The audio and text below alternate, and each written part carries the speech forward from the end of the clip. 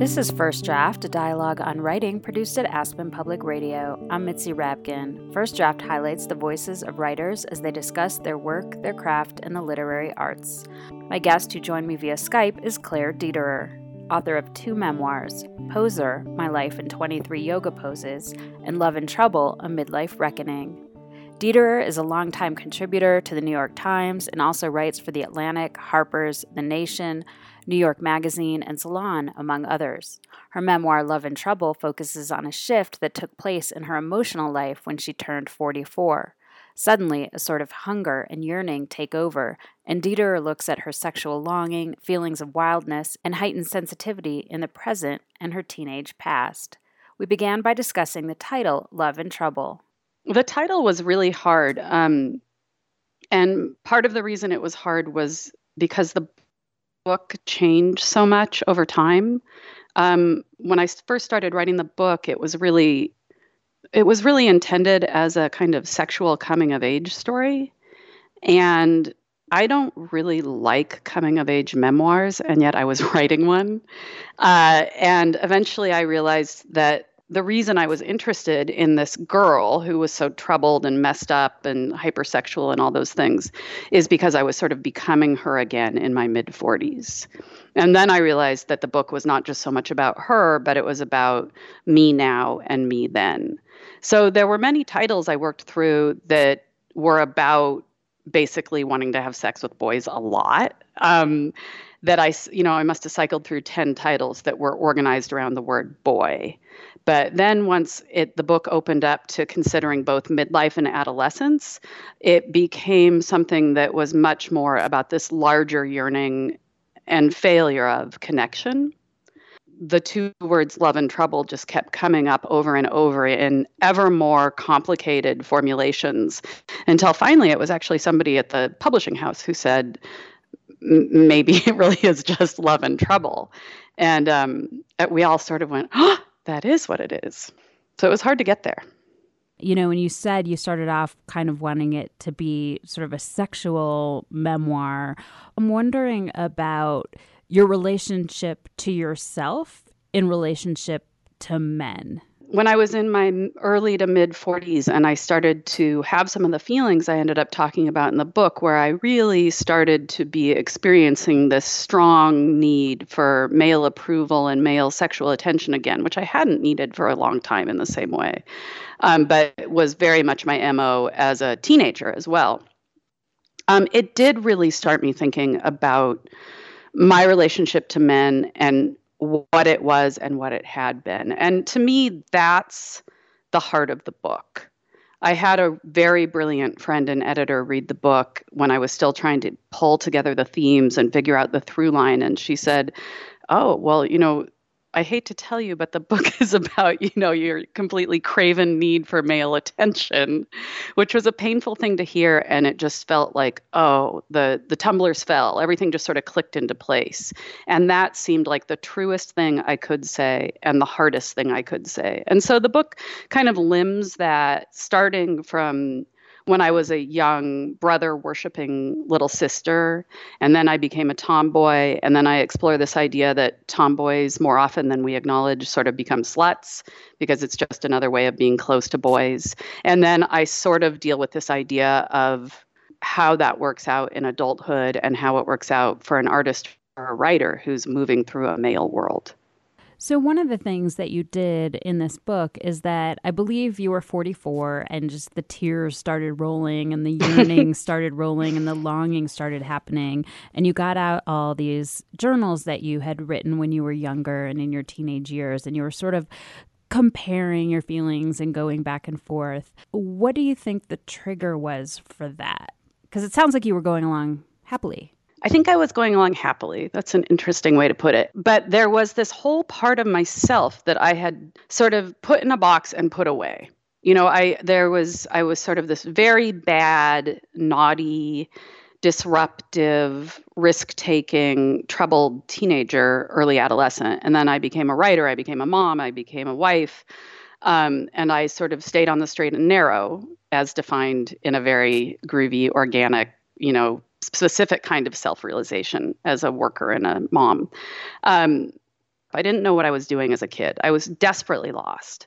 And as an adult, I sort of found my way, and I just wanted it to disappear. I wanted that girl to disappear. I wanted to pretend she had never existed.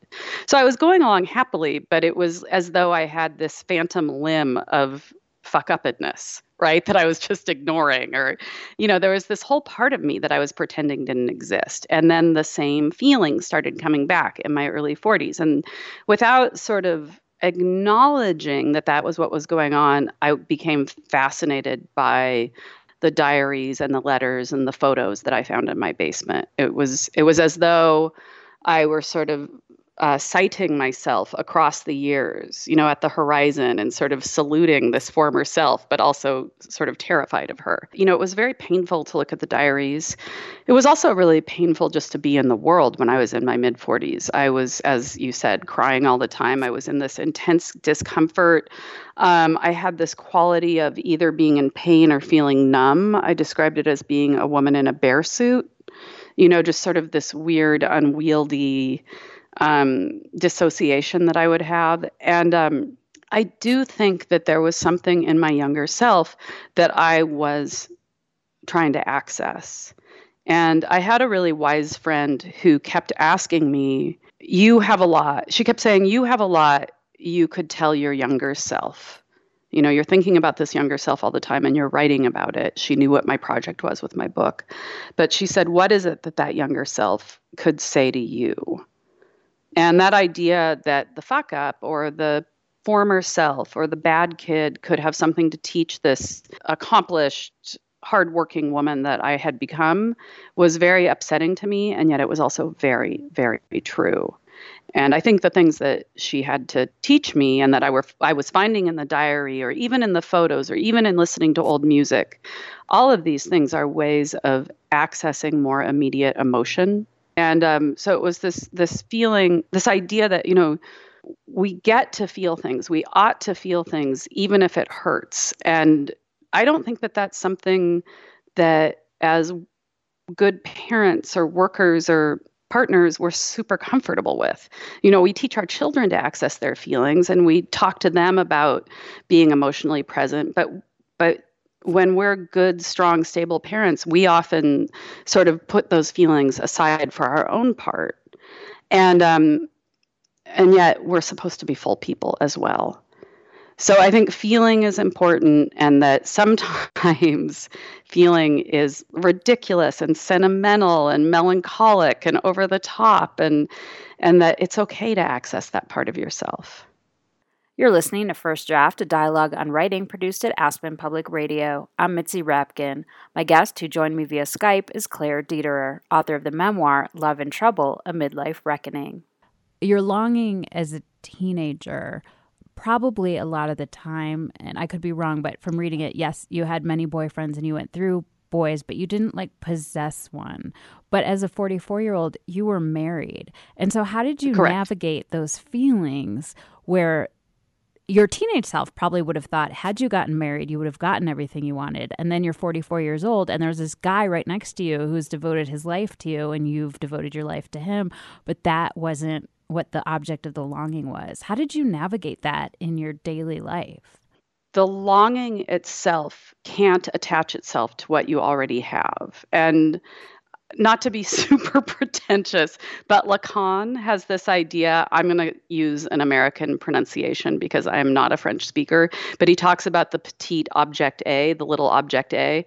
And it's this idea of something that's outside yourself that you want that you can never get. And I think that this is a really familiar idea to all of us. And it's certainly an idea that lots of philosophy has dealt with. And for me, what was important was the not being able to have it. So by definition, my husband couldn't serve this need I had to just yearn.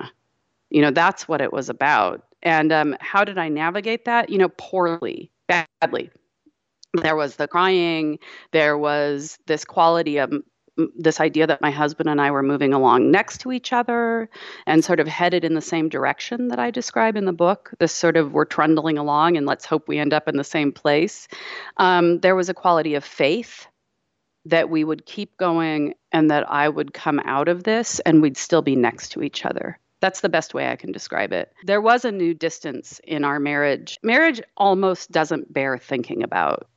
It's so massive, it's oceanic. It's very hard to consider what a marriage is. I'm coming up on my 20th year, and marriages go through these seasons that are just where you're less together and more together. So the yearning, it definitely set us apart, but my husband just let it happen, which I have a huge respect for. And probably ultimately it'll make us be closer and longer lasting because of that. One of the things that you wrote about was trying to balance this need for a man with your feminism.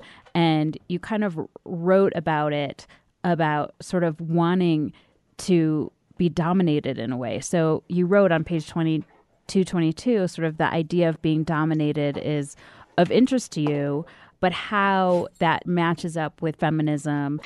Yeah, it's something I'm very hesitant to talk about because I feel like it took me, what page did you say that line was on? 222. So it took me 222 pages to explain why I think that's true. I mean, you've really hit upon the crucial idea of the book, which is a person who loves sex, who wants sex, but also wants to be made to do it and also knows that's wrong on a certain level. The sort of what I'm looking at is the roots of how you end up like that. How does a sexuality grow? If your first sexual experience is coercive, as mine was, did that make me the person I am sexually? Right? I was made to, experience this. It was a minor molestation, but I was made to be touched. I was forced to be touched by someone else the first time I ever had a sexual experience. Did that make me into the sexual person I am? I don't know. What I do know is that both of those things are true. That I was molested and that I became a person who does want to be dominated and does want to be in some play acting form made to do it. At the same time, I have been sexually assaulted many times, as many women have been, and I understand the difference between the fantasy of being made to do it and the fact that I have been, assaulted. And so all of this is in tension in the book and in myself. And I feel like writing that and talking about that was the really great thing I was able to do in this book. Like that was the ambition of this book, was to say these hard things, that I have these desires and that they exist within the context of my feminism. You're listening to First Draft, a dialogue on writing produced at Aspen Public Radio. I'm Mitzi Rapkin. My guest, who joined me via Skype, is Claire Dederer, author of the memoir Love and Trouble, A Midlife Reckoning. Another thing you talk about in the book, this is much earlier, and you are referring to the time when you entered sexual and romantic life. You write, I learned I wanted more. I learned that I operated at a higher pitch sexually and romantically than other people. I wanted harder than other people. How do you deal with that want now, and has it diminished? I would say it's diminished. Yes, I would definitely say it's diminished. I think that, on the second page of the book, I describe this period as a season in hell, which always makes me laugh. All the references to hell in the book make me laugh, partly because they're so apt. But I do feel like it's sort of, it's lessened. I think I conclude the book with the image of a spiral, and I think these things come and go. You pass through phases. But also, we don't get everything we want. We just don't. And I think that that's what, we're talking around an idea when we're talking about me and the last few years of my life. And the idea that we're talking around has an awful name, and the awful name is midlife crisis, which is so reductive and lame and embarrassing. But all it really is a recognition of letting go of options. That's what it is. As you're getting older, you're seeing all the things you're not going to do.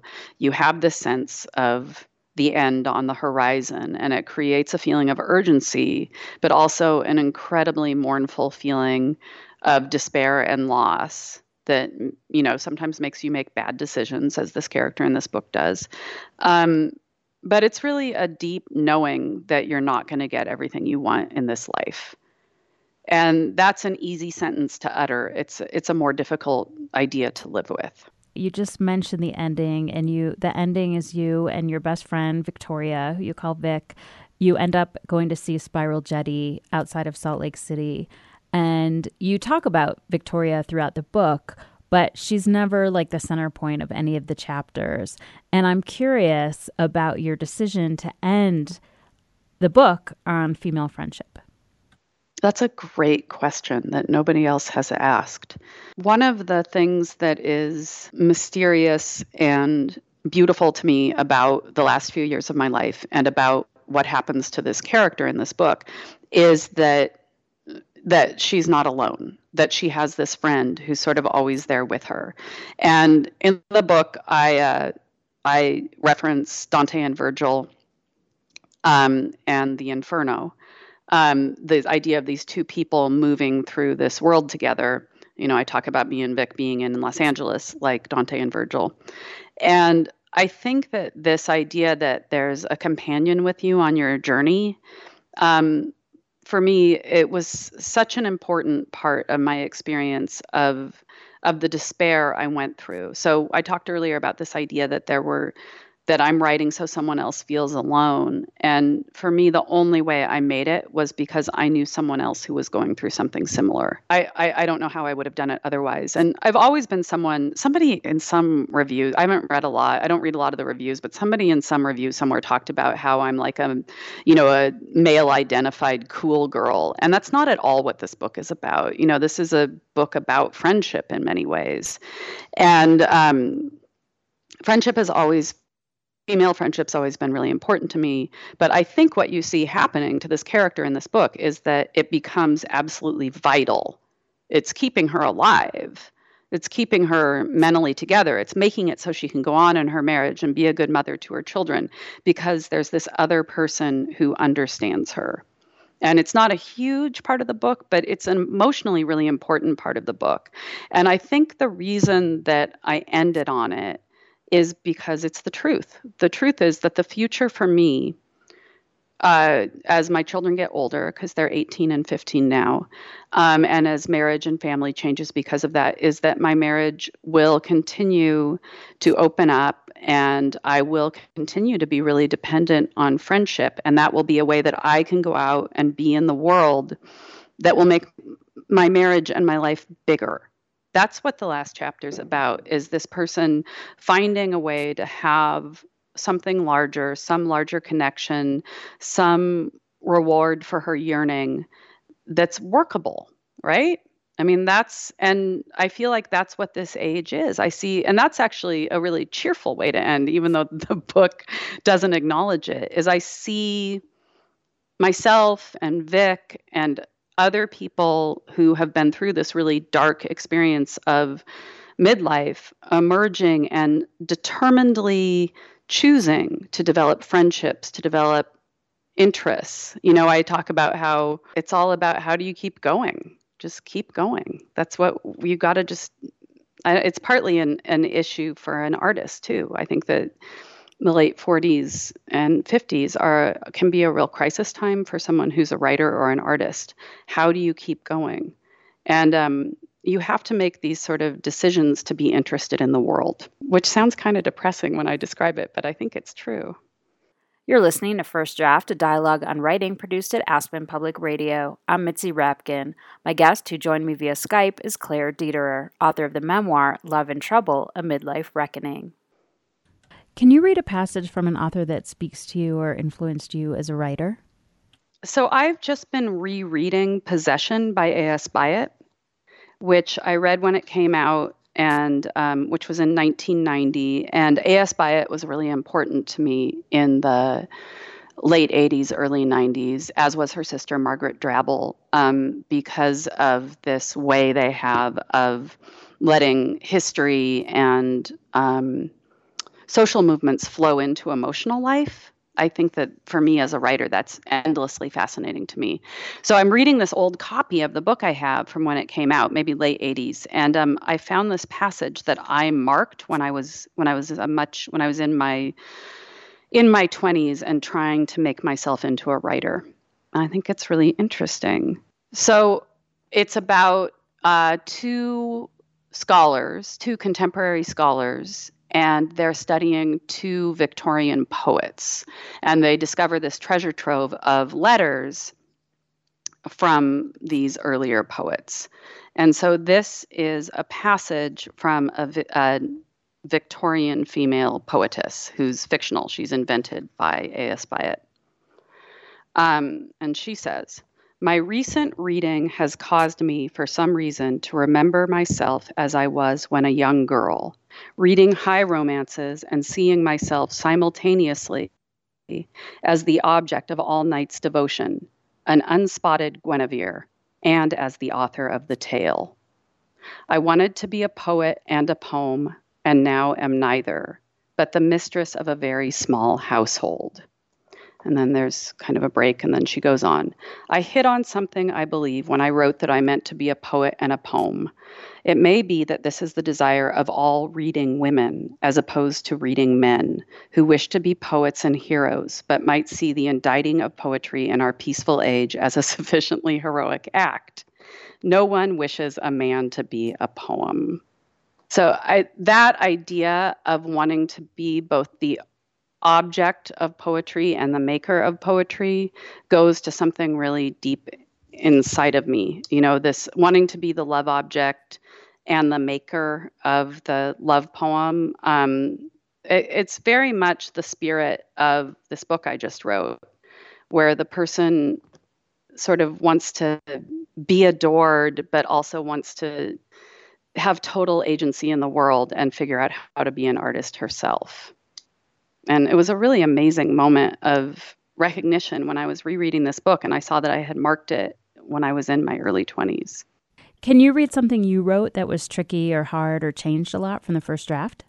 Yeah, I think that there's actually, this book was really underwent a lot of changes. It started out being this sort of really earnest, lyrical, resonant, coming of age sexual memoir. And I don't like any of those things. I like humor. I like books that are really funny. To me, humor is probably the highest good in writing. And I like a lot of knowingness. And I was writing this book, and coming of age books are really troublesome because they're sort of, well, how does the character change and what's their role in their own changing? So I struggled with writing this coming of age memoir for probably 2 or 3 years. I worked on it for a long time, and it was just inert and not funny. And I was working on it. And then, as I said, I sort of started to realize, like, oh, it's also about me as this grown woman, and these two periods are in dynamic. And I wrote like that for a long time. I sort of tried to write a very traditional narrative, scene-driven memoir about my young self and my middle-aged self. And it still was rather inert in terms of the writing. And as I was doing that, I was sneaking off to write these forms. So I was sneaking off to write, it was almost like I was having these affairs with these forms, so I mentioned the case study form or the map that's in the book, or there's a couple, there's a how-to manual for having sex with your husband, or there's chapters in first person or second person, and there's all kinds of formal play in the book. And I just sort of I wasn't going to use them. They were just things I was doing to amuse myself and to kind of keep the project alive. And I was talking to Victoria, my best friend, and she's an artist. And like many artists, she's sort of really good at looking at what you have rather than what you're supposed to have. And she said, "Oh, you already wrote the book. It's all those forms you've been messing around with."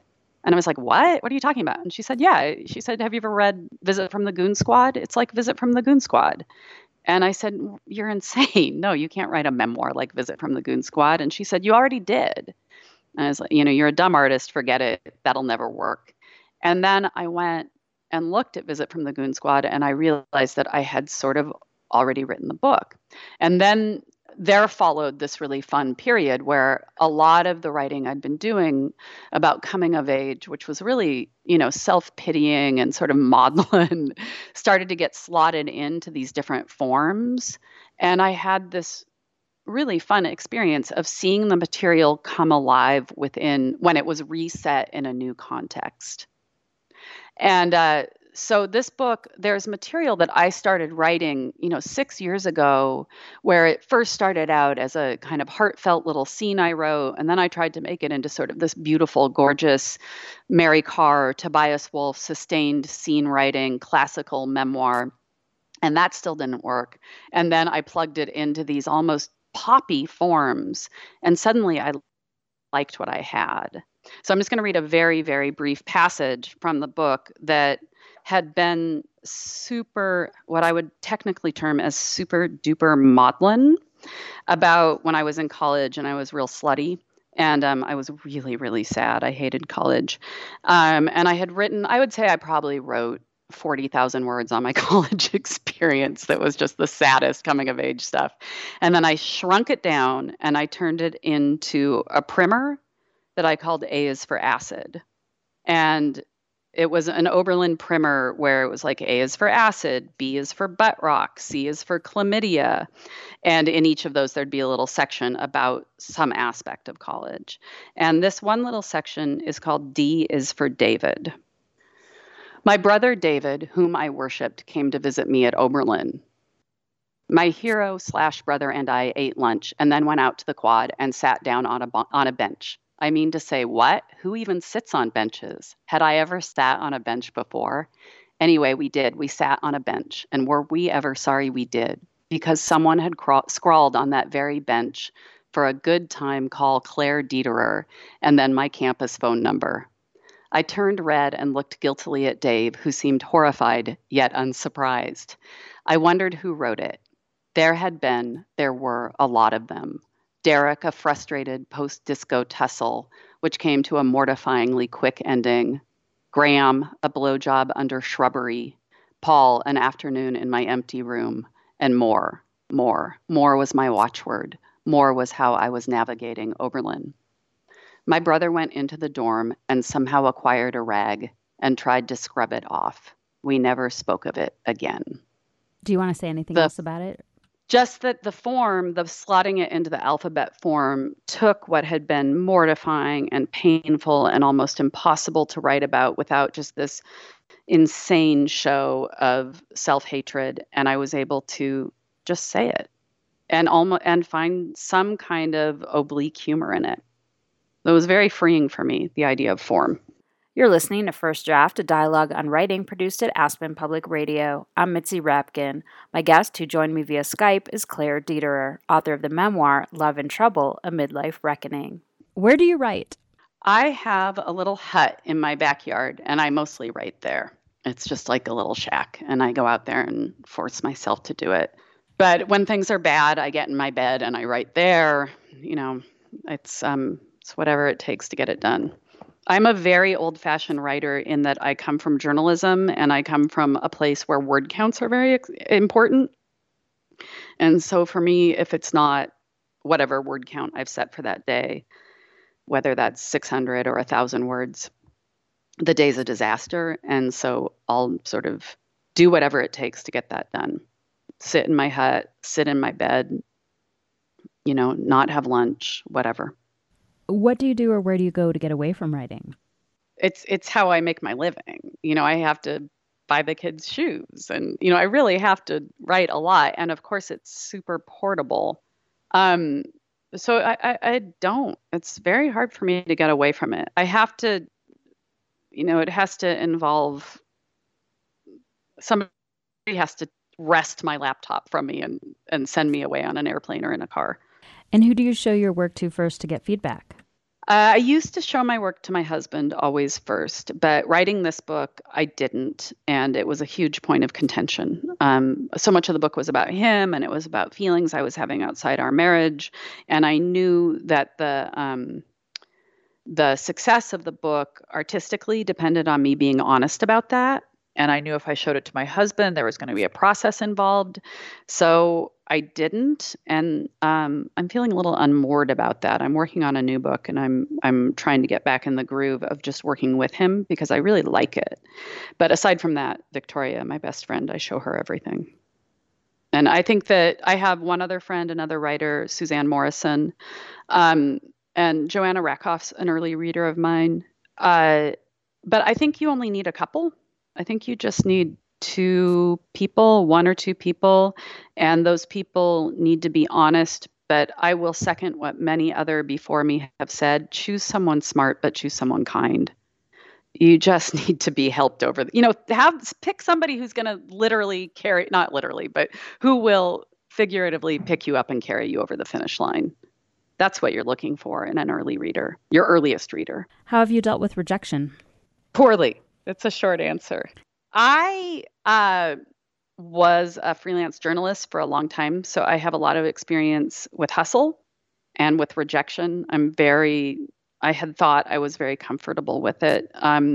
This book, in its very earliest form, in its lyrical, lovely, resonant, maudlin, boring coming-of-age memoir form, went to the publisher of my first book, for our Strauss, and they passed on it, and that was devastating for me.